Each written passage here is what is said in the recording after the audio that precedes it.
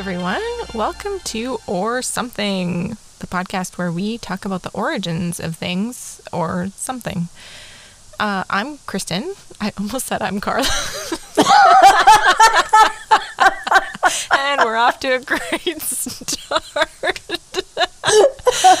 Yikes. I'm Kristen. And this is Carla. Hi. The real Carla. The actual Carla. Oh boy. So we had a bit of a break last week. How was your week off? What'd you do? It was fine. I missed doing the podcast, but I know, right? But guess what? What? I'm slightly more prepared this time. Whoa. Stop the presses. Also, I'm going to say this now. Mm-hmm. We're going to sound like AM radio. We're going to sound a little whatever, because after the nightmare I just experienced with these cables and microphones, I'm like, yeah, nope. we have some tech problems. Whatever, we're amateurs. Leave us alone. And we're going to stay that way. No. Right? Well, what? Okay. Great. My also, how would you know what AM up. radio sounds like? You're Silence. an avid listener to. I wish I even had an example of, like, some funny example of. AM radio actually makes me so angry because you listen to it and it sounds so bad, and I'm thinking, really, in today's day and age, like, I clearly don't understand the point of AM radio. I didn't Probably know sounds it like still garbage for a existed. reason. I guess yeah. for farmers. You don't like to talk radio for farmers. No, that, like, sports guy's always on, and I'm like, what did he say? Don't have internet. Oh my god. I always associate, like, CBC. So in Canada, we've got CBC. There's, like, specific, and I just associate that with AM radio. Yeah, and that's still around. Like talk radio. Yeah. Which is basically podcasting, but worse. I don't know. What do you mean? You get angry callers in who rant about the government, even if they're talking about hockey. It's great. Good point. Oh, okay, we went off on a tangent. And good news. What's the good Even news? though this has no place in our podcast, whatever. Flynn, my nephew, he's getting a puppy. What? Yeah, it's official. Oh my gosh, what kind of puppy? It's going to be an Irish setter mixed with a poodle. What? They have such character, and they're so cute. So cute. Yeah, so I'm like, yay! When does he get it? November 5th. Oh my gosh, is it a boy or a girl? They don't know yet. They have like third choice of the litter, so okay. Yeah, they're kind of. So they'll go and pick whatever. Yeah. Does he have names picked out? Is he excited? If it's a boy, his mom is adamant that the name is Chester. Okay, I like that. I like Chester. I think it's cute. And girl, we have no idea. Flynn thought of Zelda. Which I thought that's actually pretty cute. Kind of cute, yeah. Yeah. And then his mom thought of Peaches. Oh my god, of course she would. But then I told her a neighbor a few houses down has a dog named Peaches, or had a dog named Peaches. Are you serious? So, How is that a dog name? How is it why not are people a dog doing name? it? Come on, Peaches. Peaches. Peaches, come here, Peaches. That's just right? creepy. It's adorable. No. Whatever. Don't How do was it, man. your 2 weeks off? Oh, good. My sister and I That's went... enough.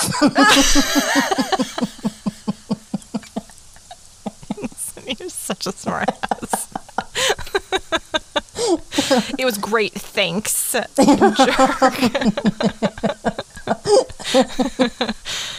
Do you want to go first this week, or should I go first? You're not gonna. I'm gonna get that. Well, you didn't want to hear about it, you bastard. No, my story has to do with something I did on my little vacation. Ooh. Mm-hmm. Okay, you go first then. It's your turn anyway. Okay, I'll tell people a little bit about my week since I was so rudely cut off. And I can Someone tell out you're, there like, cares. Holding yourself. Someone out there. No, nobody out there cares. So I had a week off with my sister. It was great. We went to the coast and drank a lot and ate a lot and did a lot of fun things. It was fantastic and relaxing. And we saw a bunch of bears, which was crazy. All the things. But one thing that we did... because you associate bears with the coast. Because I'm thinking like California beaches for some reason. It could reason. be any coast. Yeah. There's like we saw bears. Bears running around. I love We're in it. Canada. Listen, it's what happens here. I'm just gonna perpetuate a bunch of stereotypes. But and it's then true we in stayed this case, in Igloo. It was fine. So one of the things that we did was I went for the first time to get like a psychic reading done. No. And I've it was always like, wanted to do that. oh, it was so I don't much. believe in it, but I would love to. See, and I don't think that I really believe in it, but I really enjoy it and I really want to believe in it. Right? The same thing with ghosts. Like, I don't think I really believe in them. I've never had any kind of ghost encounters or anything like that, but I really love the idea of them. Me too. And logically, And like, horoscopes even. I'll be like, oh, this Yeah. is totally, yeah. And I'm like, really? like, what is that? The fact that we want to kind of like be into stuff, but we really secretly know it's not a thing. Like, I love the idea of past lives. Like, the lady told my sister that she had a past life. She was some empress, and the name Constantine kept coming up. I was like, what? Whoa. That's so cool. I was just told that I had druid energy. I'm like, Ooh. because I like to wear moo-moos, and I sound really sad and depressed all the time. Moo. Well, they just wear long robes all the time, don't they? I don't shave. That sounds about right, actually. It's pretty accurate. Yeah, why wouldn't she kind of go into it? No, she did. She was like, oh, there's a lot of empathy there, and like very kind of stoic. Like, people view them as like kind of soft, but they're actually very strong. And I was like, okay, that's pretty accurate. Aw. Yeah, it was kind of cool. Very mystical, whatever. I'm like, cool. That's awesome. But I loved it. It was so much fun. And I ended up buying my own pack of, they're not tarot cards, but they're like these oracle cards. And it's about animal spirits. And it's so cool. And I've been doing little readings for myself every day. It's kind of become a little bit of a ritual. So you're going to do readings for me this whole hour? You betcha. We've changed the whole theme of the podcast. Right? Everyone tune in to find out what's going on in my life according to this card reading. Imagine people did. They were like that invested. They're like, this is a great idea. Wow. We have more listeners on this episode than any other. So one.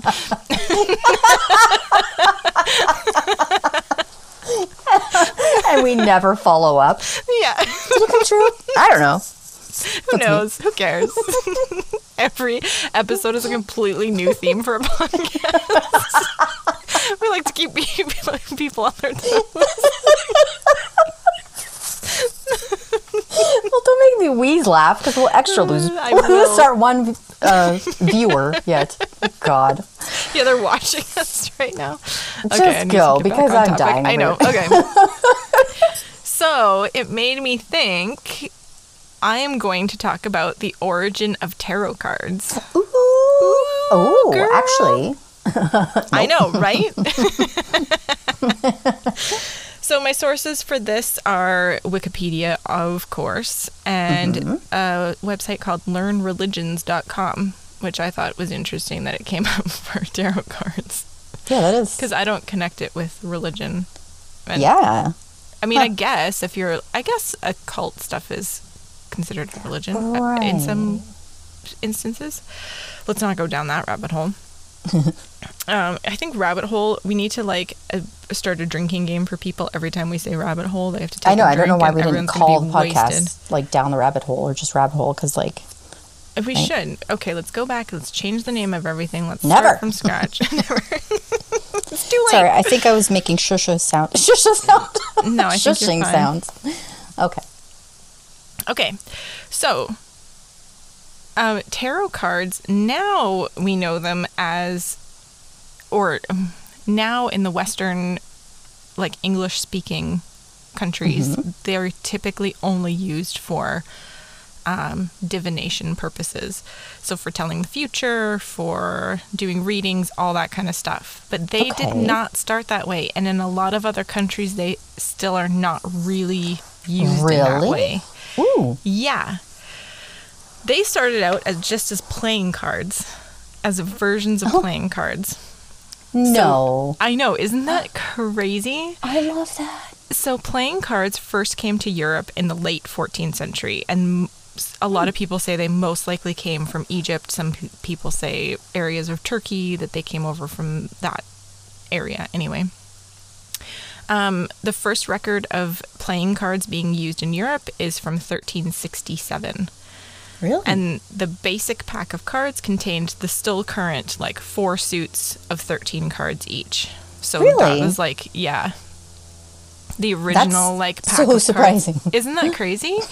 There have been lots of variations throughout history. Some people said there's like a 32 card deck and, like, all these other things. But the 52 cards with the 4 suits was the very earliest form of playing cards that existed, that kind of still is the most popular in most places, which I found so surprising. You would think that it would have changed a lot over the years.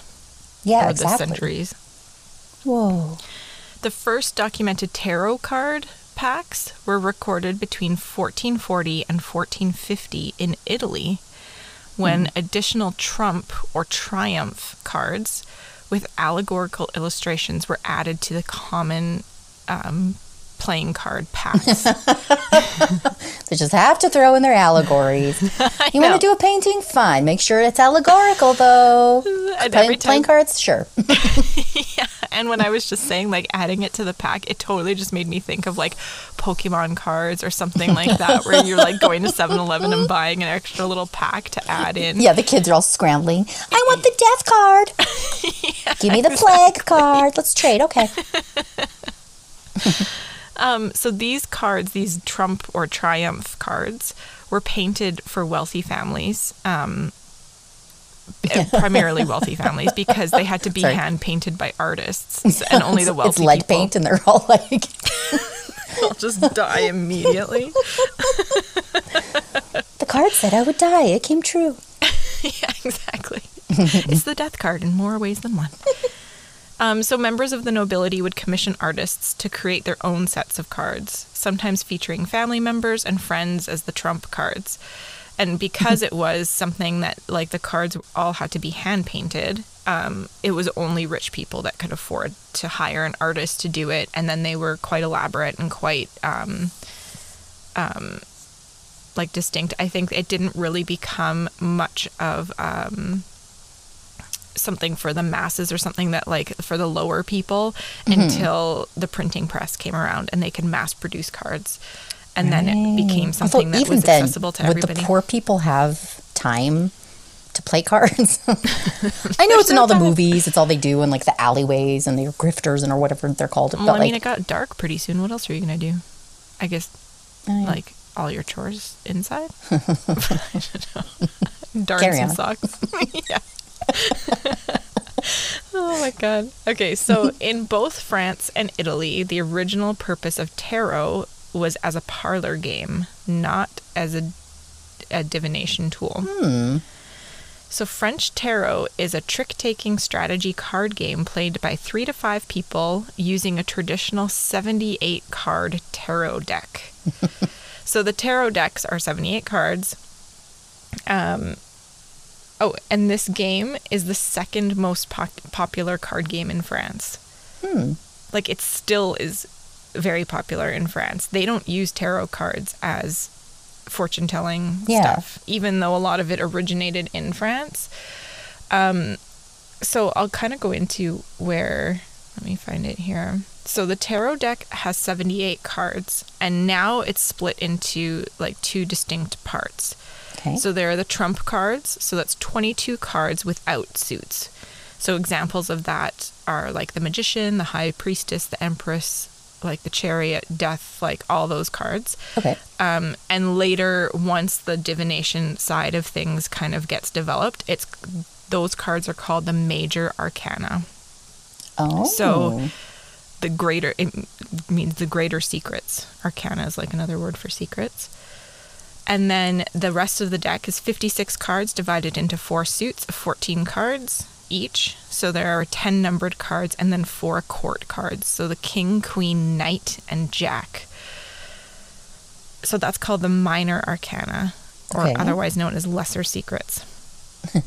So that's like the tarot deck. So in France and Italy, they had an actual parlor game that was using this 78 card deck, but it was just for game purposes purely. Yeah. And I kind of looked up some of the rules of it, and it seems so elaborate and so cool. I actually kind of want to go buy a proper tarot deck now to try to play it. I think that would be so fun. But it sounds very... well, it's kind of like the Pokemon cards, literally. Like, if you ever actually try to play the game, it can get pretty complicated where you're like, I mean, the basics are kind of there, but it's like, there's a lot of reading involved. Each card is like, you know, does its own thing. Yeah. And it's like, why did the rule book is like 80,000 pages long. And you're like, well, that was I thought just it was like just a starting card to game. go into it. I was like, this is super complicated. And a lot of people liken it to like bridge or something like that. Right. Which I know in itself is quite complex and is something I'd love to learn how to play at some point. But I think you'd really have to commit to it for a little while to really truly get a full enjoyment or understanding. Excellent at bridge, and it's Are like they? I grew up watching them play with my aunt and uncle, and it was like just the coolest thing. Oh, cool! Because they would just play for hours, and I'm like, "What are you saying?" And I tried learning just a few years ago, and I'm like, "Nope." Damn! I should get your mom to teach me how to play. That would be. I don't think she remembers now. You can forget pretty quickly. Oh, really? I was going to totally make fun of, like, she's not an idiot. She's not going to forget right away. But apparently. What do I know? Obviously. Well, if you don't play for a long time, I think it's kind of... Yeah, that's true. Like any card game. I don't even remember how to play Go Fish half the time. I'm like, huh? Yeah, but you're a special case. How dare you continue? Okay, so it appears that divination with playing cards started to become popular in the late 16th and early 17th century, but in a much more simple form. Like it was just with the playing cards. It wasn't really like as in-depth as it's become now. Yeah. So the origin of the word tarot derives from the Italian tarocchi, or tarocchi, I don't know how they pronounce it. The origin of which is uncertain, but tarot was used as a synonym. I like it. Oh my god. Synonym for foolishness in the late 15th and 16th centuries, which made me laugh. That's the only reason I put that in there. Funny. And if you think about it, like with the origins of it, where you're just playing a game, like it originated there as a game.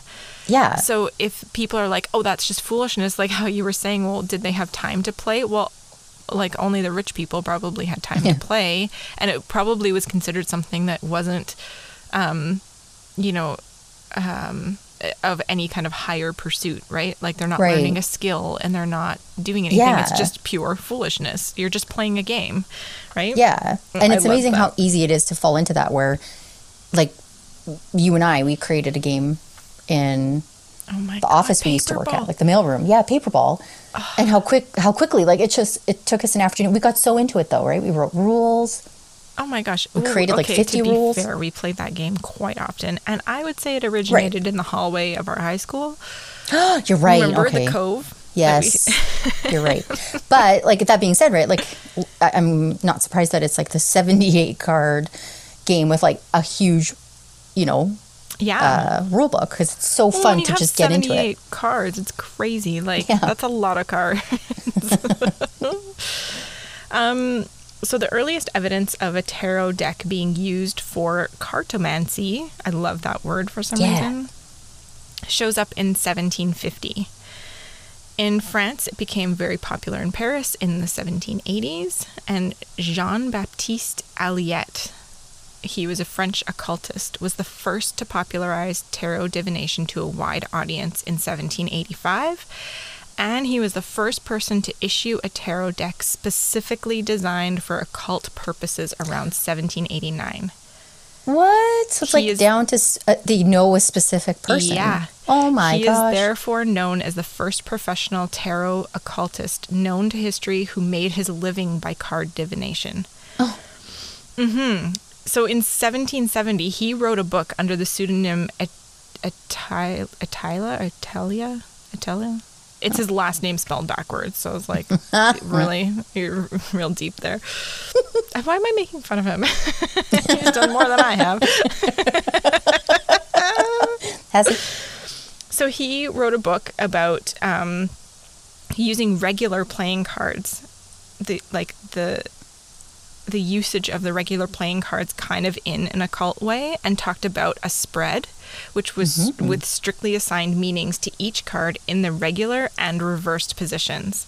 So, but that's with just regular playing cards, not an actual tarot deck. So he wrote a book about it, and it kind of started becoming more popular.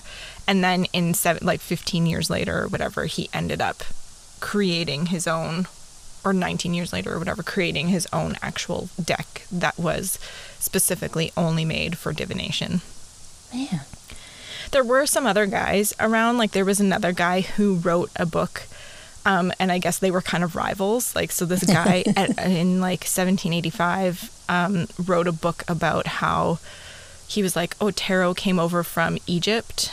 Like, it's all based, a lot of people talk about how it came over from Egypt, and it came over from all these like ancient cultures because they really wanted to associate some kind of power with it, but there's no actual evidence of that happening. Yeah.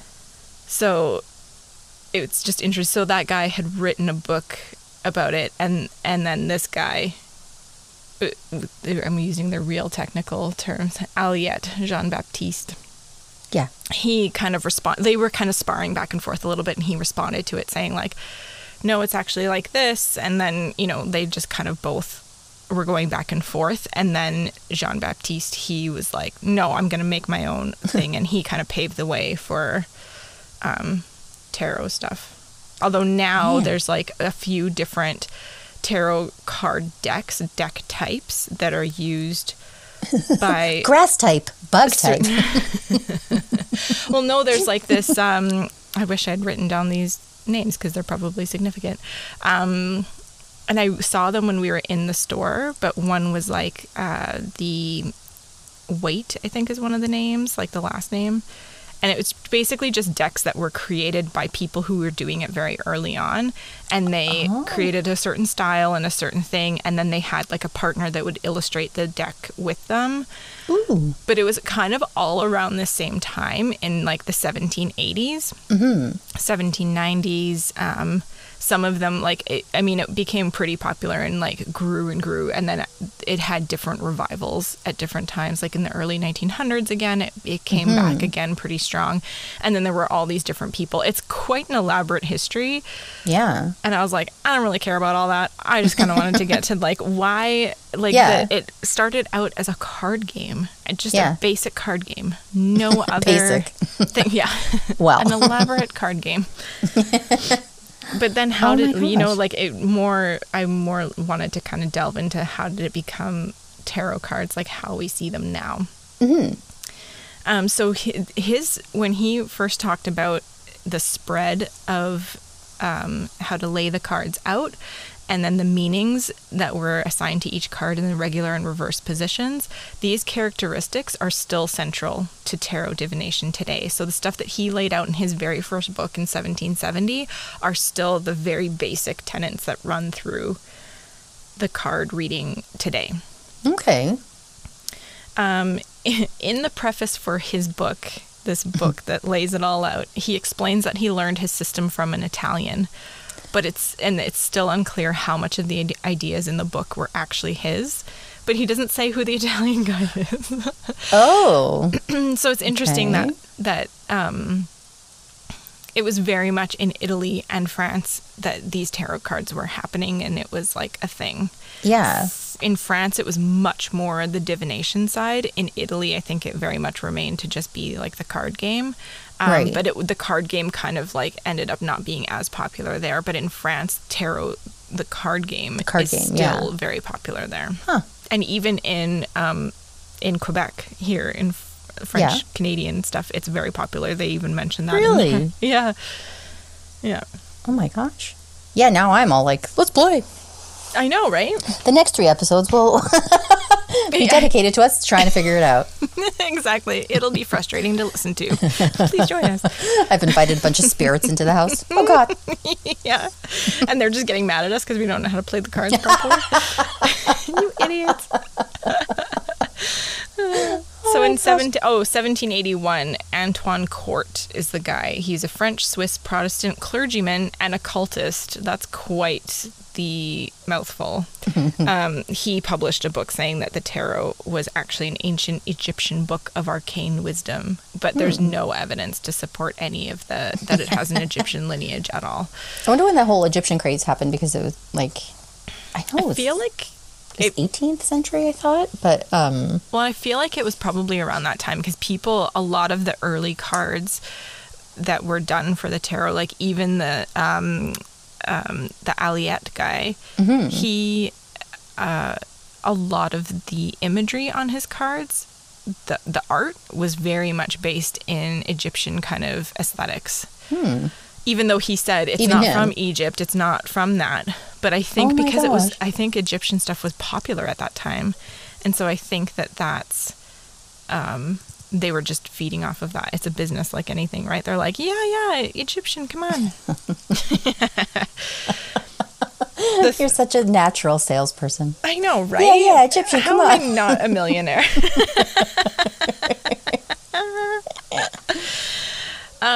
So that's the basic history. Like I said, I didn't delve into all the other stuff that comes after that, because it was so, there's a lot of history there, and a lot of different people, and a lot of people who believe very specific things. It all happened around the same time. Right. And all the other guys came after this guy. So I was like, I'm not going to delve into that too much. But it was really interesting to me when I was looking at the history of tarot cards, because it was very dependent on where you get your information from. Like when I went to the very general sites that just covered general history of things, a little bit more matter of fact, it's what I was just telling you about. Like that's the information that I found. There's not a lot of like distinct stuff of like, there's no evidence of anything coming from Egypt. Right. There's no evidence of these things. You can see the origin a little bit more clearly, where you're like, okay, people were just playing cards, and then the rich people were like, we want to add in these trump cards, and we want them to look like us, and we want, like they kind of played around with it and built the deck. And like that to me seems like a lot more of a logical progression. And then somebody else, like they start using cards for different things, and then it leads to the divination side of it. Right. But when you look at sites that were very specific, like there's like tarothistory.com, and like there are sites that are like dedicated to this. Yeah. It was crazy reading them. First of all, they're all different. They all said different things. Oh my gosh. And they all were obsessed with the idea that it's this ancient and mystical practice that has been handed down through the centuries. Some people were like, it started in 1200 and then it was passed here and it was passed there. A lot of them tie it to Egypt. A lot of them tie it's such a livelihood for people now. Yeah. To do the readings. So, yeah. Well, I think it obviously would make you feel better to think that some ancient, that it has this ancient mystical connection to it, right? I kind of think I like thinking of it that it's a tool to just be a little bit more present, see the world in a bit of a different way. It's just a tool to tap into the stuff that existed. I'm not saying that, I don't necessarily believe in the mystical realm all that much, but I'm not saying that hasn't been around for all these years, and that there aren't people practicing all of the divination stuff. It's just not necessarily with cards. The cards, I think, is just a tool. Right. And I think you can easily track the development of that tool. You know? It was so interesting to me looking at those sites where they were obsessed. They were like, they were going on and on about, they were extremely vague. They didn't really have any specific dates, unless they were the dates that I had already gotten from very general things. Those were the dates, and those were the specific details that they cited. But all the other stuff, they couldn't really specifically say anything, but they put it all out there anyway. I was like, oh, okay. Yeah. Well, that's like every single politician in the history of the world. That's literally what they do. Yeah, basically. A few facts, mostly garbage, and people vote for them. And I'm like, oh, so it's just this common thread in all of humanity. But like, it's how our brains work, right? And that's so crazy. Oh, you said two things that I totally agree with and that I know for a fact are true, or they sound like they're pretty true. Mm-hmm. I'm on board. Like, sign me up. That is so crazy. It's interesting. It was funny because when we were at this place that we went and did our readings at, I bought a little pack of cards, but they're not tarot cards. They're oracle cards. And so I was like, okay, they had all these sections of traditional tarot cards and then oracle cards. So I actually had to Google it in the store saying, like, what's the difference between them? Yeah. And tarot cards are very traditionally, they're always 78 cards in a pack. They have the same things, like the same cards. It can be designed differently, and I think there are ones, like I said, where there are 3 different general types of them, but they're all generally along the same lines. You know what to expect. It's a lot more specific, and if you're going to do readings with them, it's a little bit more specific in how you do it. But with the oracle cards, the packs can be any size. It can have like 10 cards. It can have like 150 cards. Can I just say, I was sitting here hoping you would say that, because it sounds like the Pokemon card packs where you don't know what you're getting. It's not a specific thing. I'm like, please be like Pokemon, because this is the funniest thing ever. It exactly is, basically. I love it so much. Somebody should do, though. Oh my gosh. Okay.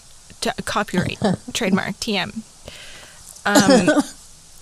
Nobody can steal this idea. It was on this podcast first. I'm so paranoid about people stealing my business ideas. We should create an oracle card pack that you can buy the supplemental cards to it. Right? Like you do, like kids do, where it's like, oh, add this in. Or like Cards Against Humanity has that, where they're like, oh, here's a little whatever. Yeah. Extra raunchy pack, or like a 90s pack or whatever, and you can add it into your deck. How fun would that be? You have like a 300 card tarot deck. Yeah, why not?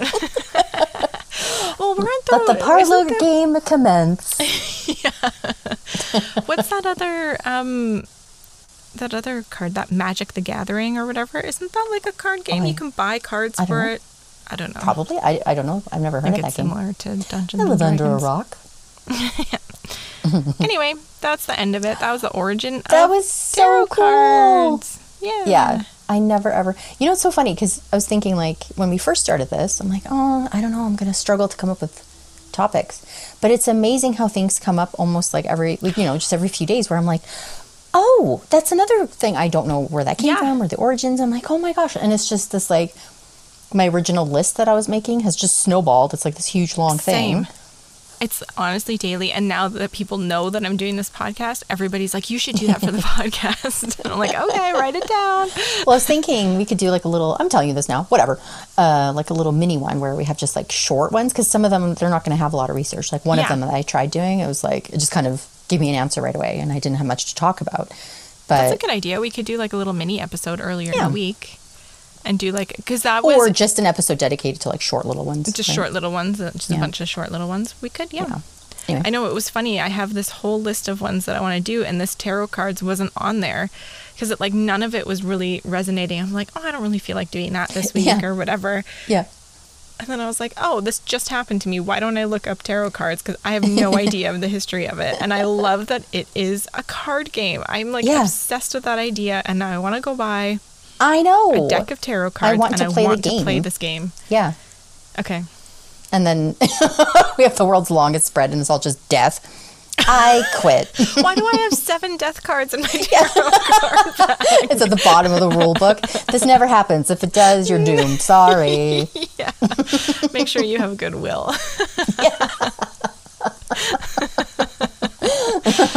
I have to make extra eye contact with the people in the store selling it to me, so if I can see if they feel nervous or not. You oh my gosh, I love it. All right, so speaking of totally changing your topic mid-week or whatever because of something, on the news. Oh, can I go? Sorry. Yeah, of course. Yeah. I'll just bust in there. Do it. Yeah, on the news, they said that William Shatner is going to go into space. Oh my gosh. And will he have to wear his original Star Trek uniform? I hope so. He better. Right. He won't fit into it. He's like 90, Wear I it as a think. bandana. I love is it. He must be. Yeah, he's like, yeah. Okay. So, it got me thinking of Kirk and Spock fan fiction. Oh my gosh. That was slash fiction. And I knew, I was thinking about it. I'm like, I know the origins of slash fiction, right? Which I'll kind of cover briefly. But I don't actually know how far back fan fiction goes. But didn't it start with Star Trek stuff? Oh my gosh, tell me everything. Okay, so there's actually quite a few articles. Like Vice.com had a really good article. The Atlantic had a good article. They were going back, looking at, who else? Oh, and The Guardian, they did one, a whole slew of them, of like the forgotten early history of fan fiction, because fan fiction is basically getting more acceptable, more mainstream, but originally started as like where it started getting more popular is like through the science fiction kind of like conventions and fan clubs and that kind of thing. So people in about like the 70s, 80s, 90s, they only associated it with like something that like total super, like one guy, he said it's something that like only like geeks would go to conventions, nerds, right? Yeah. Star Trek stuff. They'd be made fun of on the news if they ever covered these conventions. But then only like the super extra nerdy geeks would do like fan fiction. So it was even like dweeby. So even like within the geek realm, it was like only the geekiest of the geeks. Yeah, so it had a bit of a thing, I guess like the tarot thing where it goes up and down, where it's like, okay. But, so it became more popular. But, so what exactly, just sorry to interrupt you, for people that might not know, like what is the definition of fan fiction? Yeah, I was just gonna... Oh, I'm sorry. That's okay. No, because like who knows if I would have had a definition. But basically like how one person put it is it's the reworking of another author's characters, right? Oh, okay. But the problem with that is, I'll just read this little verb. This form really only appears for the first time in history with the invention of legal authorship in the 18th century through copyright and intellectual property laws after the invention of the printing press, right?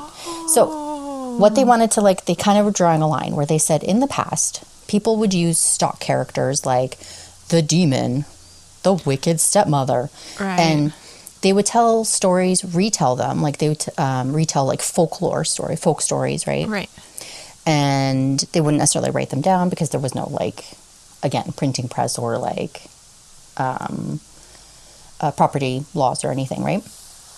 But and so one famous example is like Shakespeare, where he, even though he was writing stuff down, technically a lot of the stuff was like patrons paid him, like they said like, hey, write a play with these characters or whatever. Yeah. He would even like just take other people's ideas, right? Yeah. And kind of like make a play out of it. So it wasn't really his own. Yeah, but you can't just kind of, really, but he still put it together. Yeah, but you couldn't really call that fan fiction because back then, like, well, I'm getting ahead of myself. Basically, like fandom, like being a fan is what's so critical here. Yeah. Right? But anyway, going back in time. So people... I think you're not, as a fan, you're not trying to change it into your own... I mean, you are kind of writing your own story, but you're doing it with a different purpose. You're not trying to, like, do it with the intent of reselling it. And right, yeah. You know. And so with the old thing, like, just the... So if it's, like, this idea of just reworking another author's characters, you do have to kind of, like, draw the line at, like, you know, the intellectual rights, right? Like the...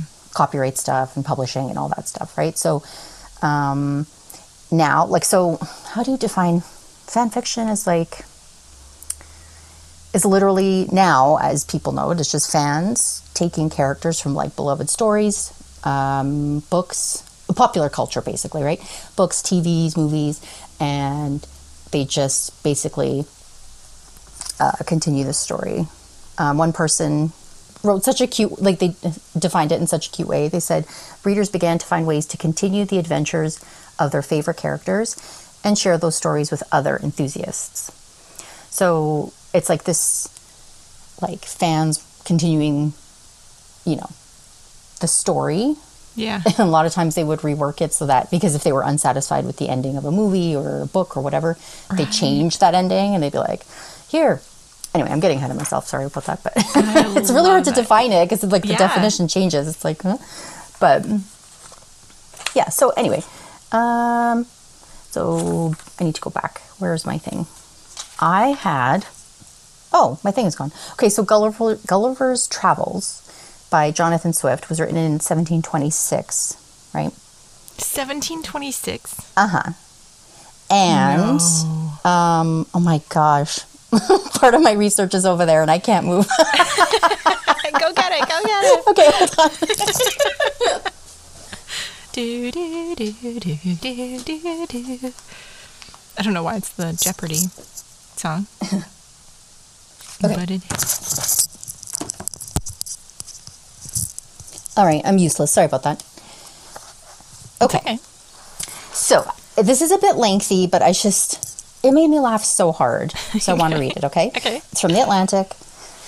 So, Jonathan Swift's Gulliver's Travels, that's so hard to say, published in 1726, marked the beginning of this movement. Not long after its publication, readers started to imagine its hero, Gulliver, in circumstances that either were only briefly alluded to in the text or they themselves invented. The more shocking the revisions, the better. Many stories took the form of what was essentially fan art. For example, the famous engraver William Hogarth, remember Hogarth? Oh, provoked and amused with a graphic representation of Gulliver getting a Lilliputian enema. Though outrageous, Hogarth's rendering was consistent with Gulliver's character, a play on the original hero's delight with the size of his own excrement in contrast to the miniature world of the Lilliputian people. From the start, artists were using the form to explore social taboos and sexuality, which is still the case today. Hundreds more fan-authored works followed, including a touching, if bawdy, series of poems by Alexander Pope, in which the shipwrecked adventurer's wife, barely mentioned in the original, complains that her husband is never at home to do his duties by her.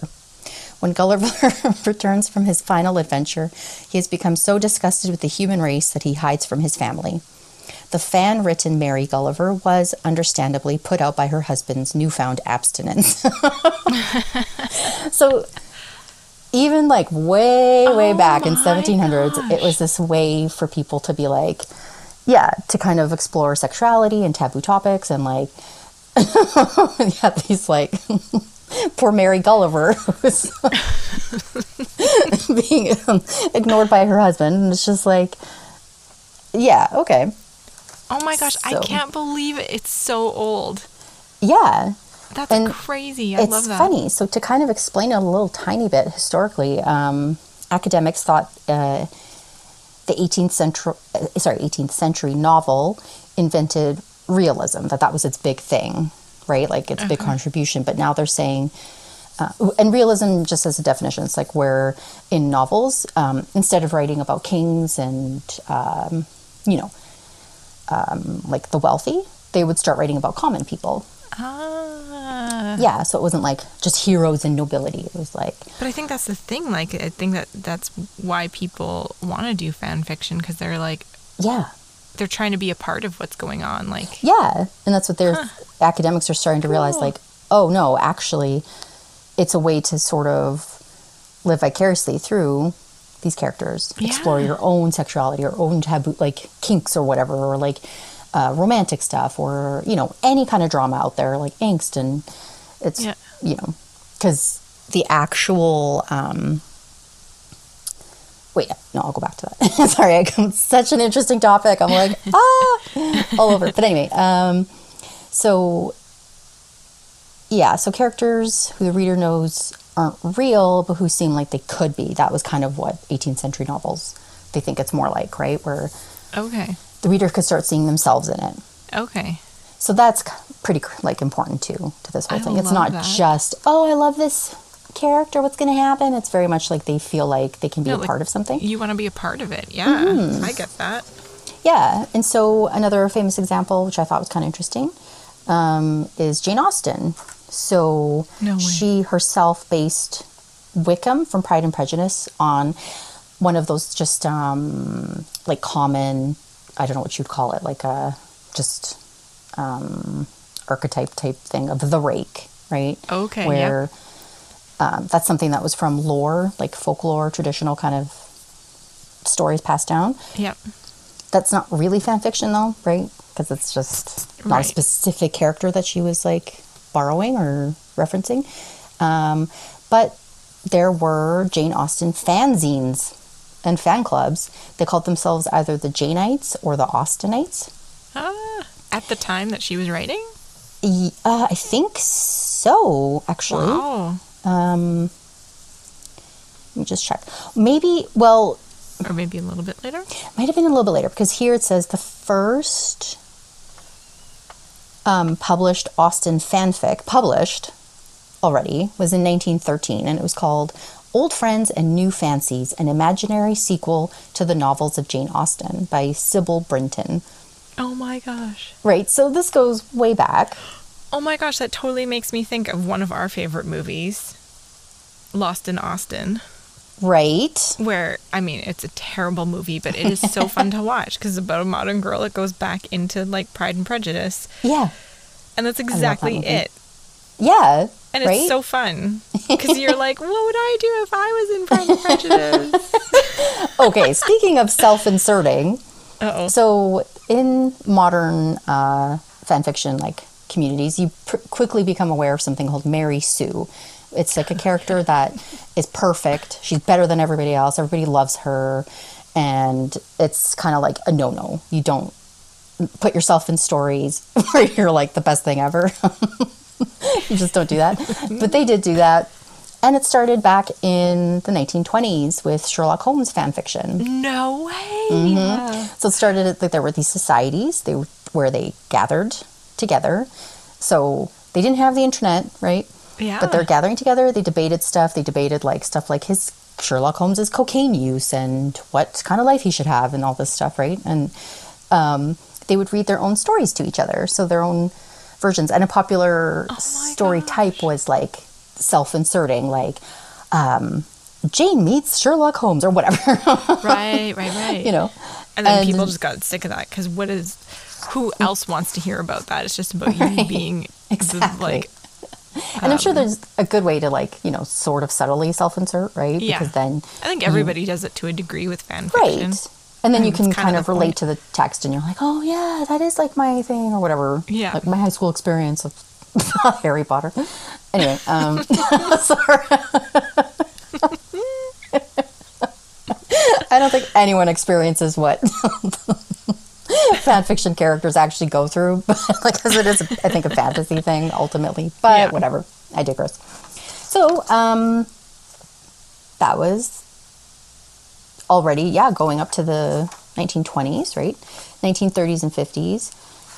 That's kind of where fan fiction sort of got sucked back right into like just purely sci-fi stuff. Oh, okay. They had their little science fiction clubs where they would share their fan fiction with each other. Apparently Isaac Asimov was a part of such a club. Oh, no way. He went on to be published, obviously. Oh, my gosh. Then Star Trek happened. And this is huge. This was a huge change because conventions started coming out. Also, the thing with TV is everything became global, right? So it became this like global love for Star Trek. So people would start reaching out to each other, and like computers started becoming a little more, accessible to just normal people, right? Yeah. And so they'd go on and try to communicate with each other, like with Usenet and that kind of thing. I don't know. That came a little bit later, obviously, but there were fanzines, like there was Spock and Alia fanzine, and that had a famous like fan fiction story in it. I don't know if that's the one, but I'm going to segue just quickly into slash fiction. So slash fiction, the definition, it's like you'll see a name, like like a pairing. So basically it's like two friends from whatever movie or TV show or story, like Kirk and Spock.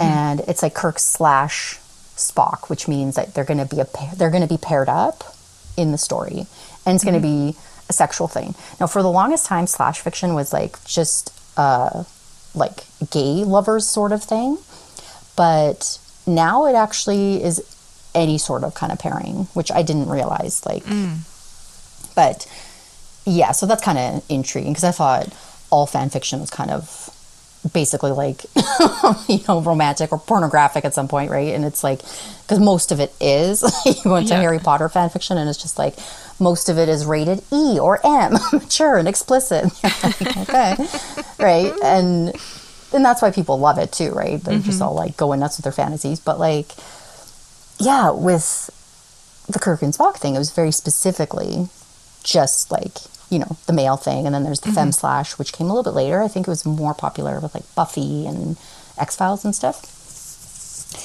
But yeah, I'm not sure about that. But you had to have female characters in order for them to be like, for there to be enough femme slash. True. There was one female on Star Trek. Yeah.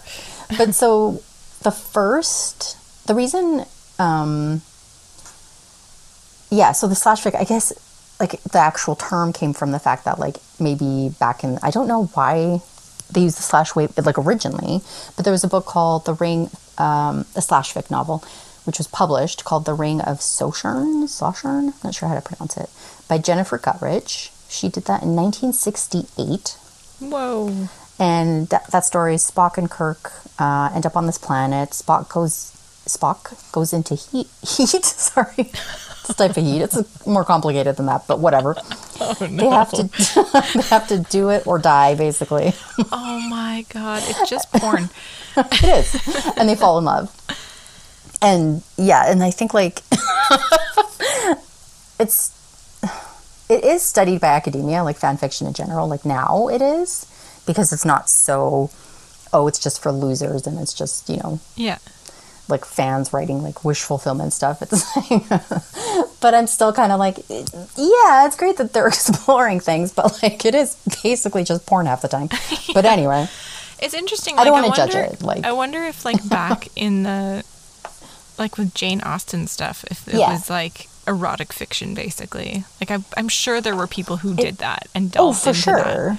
Because the Gulliver's Travels ones were. Yeah. Right? And so they must have had like the classic. So I think that's probably just because that's the stuff that's not talked about in regular books, right?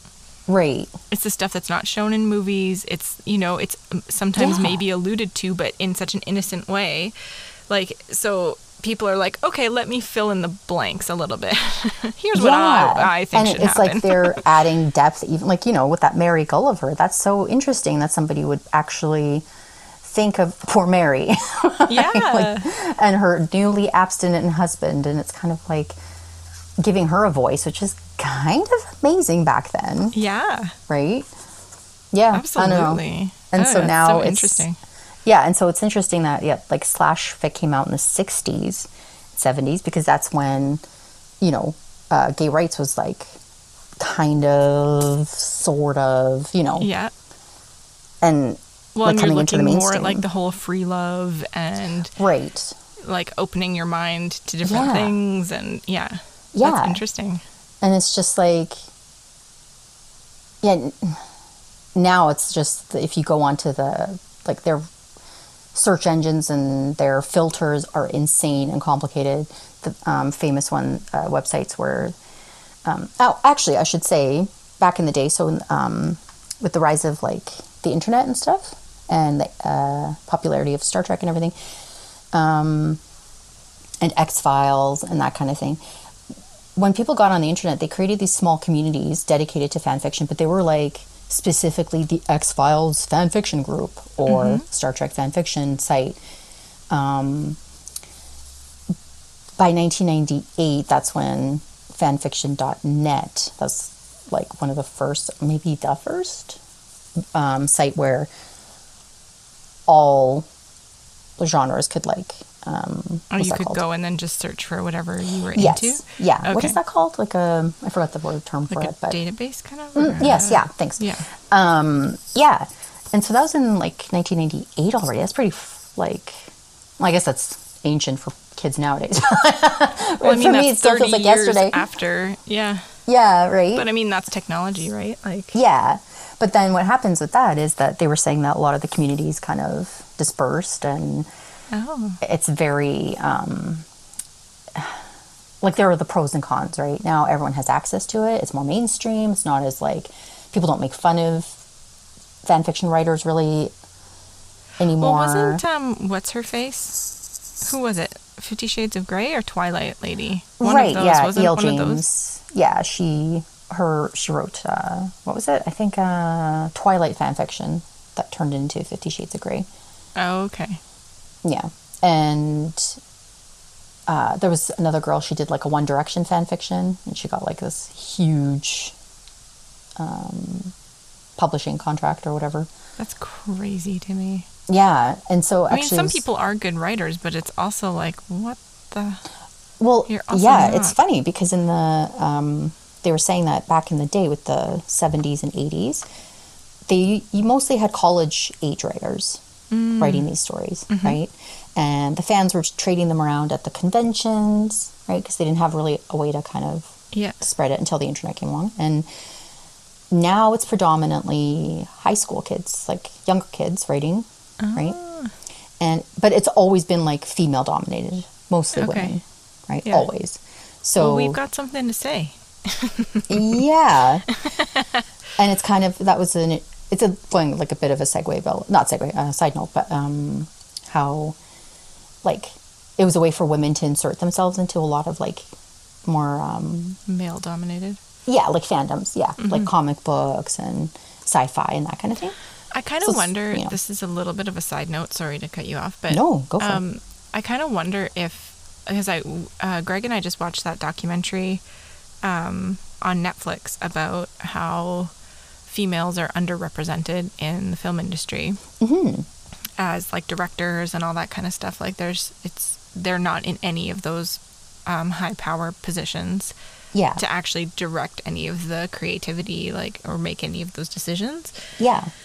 And it was fascinating to watch, but I almost wonder if that wasn't the case. Like, if there were more women that were able to tell the stories that resonated more with women, if there would be still as much fan fiction, or if it would have grown maybe in the same way, where people are like, primarily women are like, I actually think it should go like this, or I think it should be like this. I mean, obviously I think fan fiction would still exist because it's just, you see something and it sparks something in you where you're like, oh, did you see the way those characters looked at each other? Yeah. Wouldn't that be like a great storyline if they did this? Yeah. And then you actually take the step to write it and it's not like you could fit everything into a single, like, even though Harry Potter had like 10 movies practically. Yeah.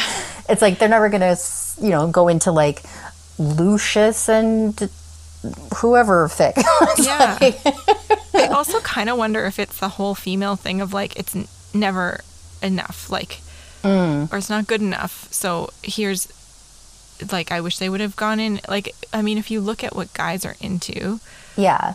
I mean, the porn that they watch is like zero storyline. Like, there's nothing. They don't need a story behind anything, right? Like, and I'm not even just sexually. I just think that it's not as much of a drive there to have a deeper storyline necessarily. Well, Tiffany Haddish was just a guest on Conan, and she mentioned how it felt like to her that the guys that she slept with in her 20s, right? She hooked up with them like later in life, and they still had the same moves, and it's almost like they just stick to what they know. Like when they're 20, that's it. It's very simple and kind of formulaic. And I'm thinking, if more men got into fan fiction, maybe there would be like a lot more satisfaction everywhere across the board, because then they would explore their interests and their kind of like what turns them on and all that kind of stuff. And it's like, just open yourselves up to it. Like, but see, I think the way that we're biologically made, I don't think that men require that I think it's so much more of it. Like, sex is much more of an instinctual, but maybe not, because I mean, there are people that are into the whole like domination and all of that stuff, which is quite elaborate. And what if they don't know? And it's not critical to their livelihoods or anything to know, but like, but I think, you know, and now it's like a really, you would probably see a lot more like, so like LGBTQ, what is it? I don't know the whole thing. Like all the letters. Yeah. There's probably much more of those kind of fics now because it's kind of like a safe place to, you know, explore that. And I know people think like, you know, we're a lot more open and everything, but I'm like, I'm sure there's a lot of kids who still don't, you know, really know what they're into or don't feel safe sharing it with people. And yeah, of course they're going to go to these fan fiction sites, I think. Like a lot of them, you know, they're so popular. And I think it's because you feel connected to the characters in TV shows, and the communities, because I still read fan fiction. I have fun with it. It's like just so, some of the stories are so good. Like really, really, they just draw you in and you're like, oh my God, this is amazing. It could be like, you know, you're like, why didn't they get a movie deal? Because it's not garbage like 50 Shades of Grey. Because a lot of it is garbage. A lot of it's garbage. But it's hard to, you know, criticize because a lot of it, there's a lot that isn't, where it's surprisingly good. And you're like, oh, like I actually wish this person wrote just, you know, like a non... a quick note. As I was going through, so Anne Rice is famously a bitch about fan fiction. She's like, no. Is she really? She was like, I hate it. It's stupid. Like, no, I do not want people taking my characters. Like, she just was like, and I think she even got people to like suit some people or got them to take stuff down. Yeah, try policing fan fiction. It's like there's so much of it out there. But J.K. Rowling? Anyway, I never know how to say her name. I see it in print, but I don't know how to say it. She's okay with it as long as they don't make money off of it, or and as long as they share it. And what's interesting is even back, way back when in the 18th century, authors, some of them were ticked off that people were starting to steal their characters and write fan fiction. Oh my gosh. But a lot of them were like, no, we're fine with it as long as it's free, that you share it with others and you don't try to make money off of it. We're fine with it. So that has remained consistent. The creators are like, so I mean, I wonder how I would feel if someone like took my stuff and created their own entertainment from it. Like, I'm sure you'd get a little bit worried that you're like, oh, well, if you're entertaining yourselves, you're not going to come back for more. But I also kind of think like, how could you not be flattered by that, where it's like people enjoy your characters and the world that you've created so much that they just want to stay there all the time. Well, a lot of people said it's advertising. Yeah. They're going to bring in new fans. Absolutely. And new, you know, like I read a Star Wars one. And it actually got me kind of intrigued in like the latest, like one of those Star Wars. I don't like Star Wars, but like, I was like, oh, maybe, you know, the characters are kind of interesting in this. And so I watched part of it with my nephew because he's catching up on all the Star Wars movies. And I was like, oh, okay, I can see how people were into it. I'm still not obsessed with it, but like... But it gave you a different kind of viewpoint on it. Like, I actually gave the movie a chance. Yeah. Just based on everyone's love for the characters. I was like, oh, this is really neat, because I think that's something great about fans, is that it's like, it can be very infectious, right? Yeah. It's hard to be against something when people are so like, no, but it's so good because of this, this, and this. Yeah. So, sorry, I was kind of like scream talking. I was so excited with this topic. I don't know why. I barely spit out half the stuff that I wrote down. I did all this research. I kept cutting you off because I'm so excited too. It's just this. It's so hard talking about things that I'm really interested in, because then I just fly in this big jumble. Just go for it. Who cares? Let's do it.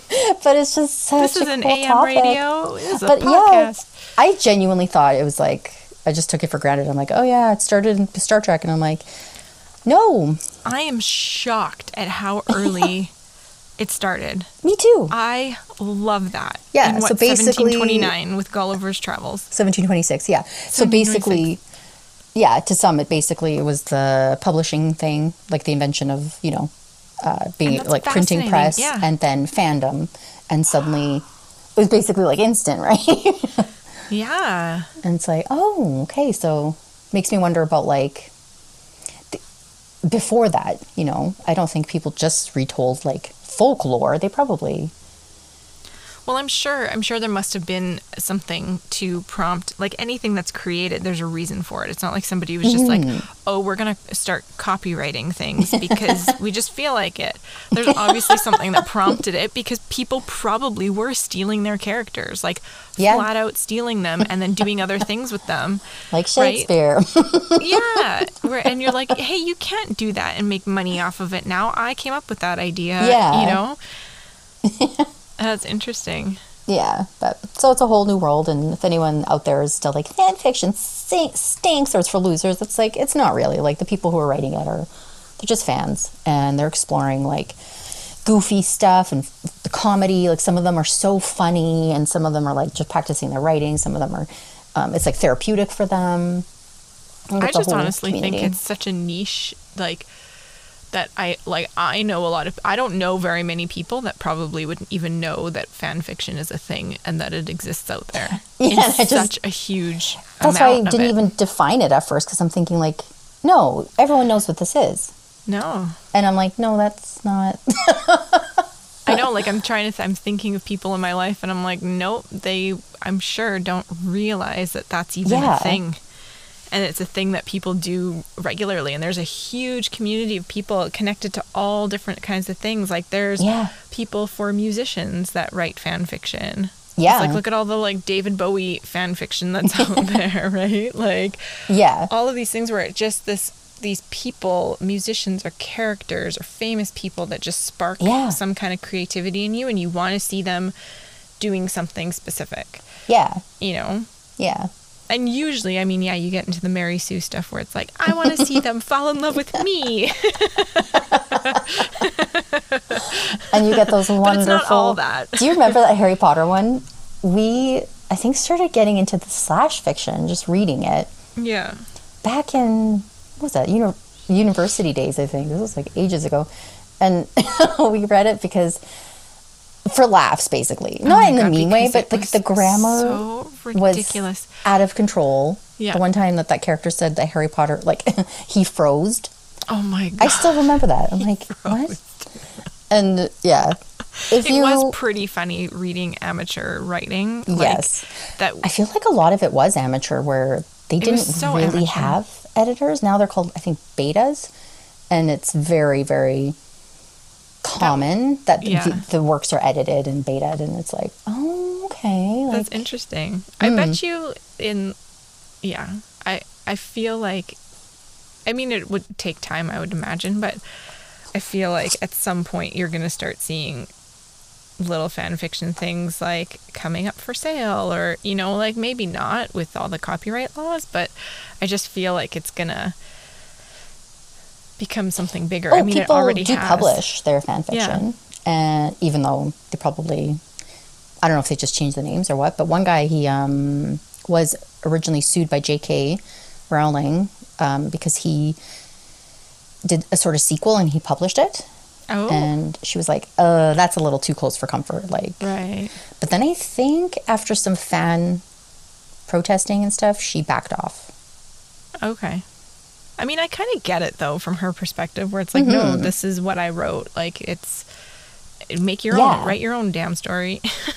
But then it's not her original. Larry Blotter went to Blogwarts. But it's not, if it's a different story, if it's a continuation, I kind of don't mind. I think I wouldn't mind, because as long as it's like a sequel, I'd be like, I would, because it's not, that you don't have control over it.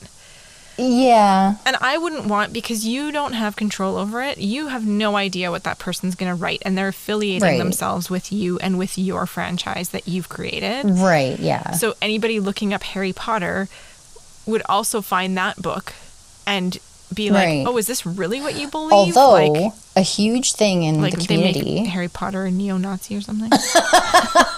Well, the nice thing with the community is, like, the fans actually protect the works a lot. So some of them... They go too far, where they actually originally the original ones thought that fan fiction should only be written like in script form, not in prose. They were like, no, it has to be like the TV show. It's like, that's it. No, it's just a script. Weird. Yeah. And so you still have pockets of people who are like, no, it should be written like this. And the term canon comes up a lot. So if something is canon or not, that just means that like what's widely accepted to be, you know, true in that universe, like, or acceptable in that universe. So fans like if you're working within the rules of that universe that's been created by the original and people will take their works and they'll say like alternate universe or like not canon compliant, right? So they will. I remember that, and you're like, "What the hell is this?" You're like, "No, bring me back to Hogwarts." And so people will be like, "No, like that's just going too far." Like especially if it's published, they'll be like, "No, that's garbage." Like, and it quickly spreads around the community. You can't really get away from it. So especially with YouTube and everything, all the opinions out there, right? Yeah, everybody's got an opinion. I love that. Me too. It was so fun. So fun. I love that. I had no idea. I know. So early. Yeah. I think that's just such a testament, though, to people wanting to be creative, but not necessarily having the skills and tools to create a story completely from scratch. Yeah. But they're like, no, that really inspired me. It sparked some kind of inspiration. I'm going to run with it. Even, you know, like you don't have to start from scratch, you know? I just think it shows like how creative people really want to be. And the really good writers, it's so fun to find their stories because they really, really keep with the characterization, right? Some of them you're like, it's barely an excuse. You know that people just are using the actor, like the way they look. And that you're supposed to just imagine them. But the characters are like, who are these people? You're like, this is just your daydream. Please Exactly. And you're like, oh, okay. Nobody would ever say that, let alone that character. Yeah, like Draco is a southern drawling cowboy or something. And you're just like, okay. What is happening? But then with something stupid like that, you're like, oh, this is dumb. But then if sometimes, I've never read something like that, but like, if I did and it ended up being actually really good, I'd be like, I don't care. You're like, yeah, I could get into this. A good story. You have to like suspend a lot of, you know. That's so funny. Yay, anyway. I love it. Awesome. Well, I'm going to go buy some tarot cards so that I can learn this new card game.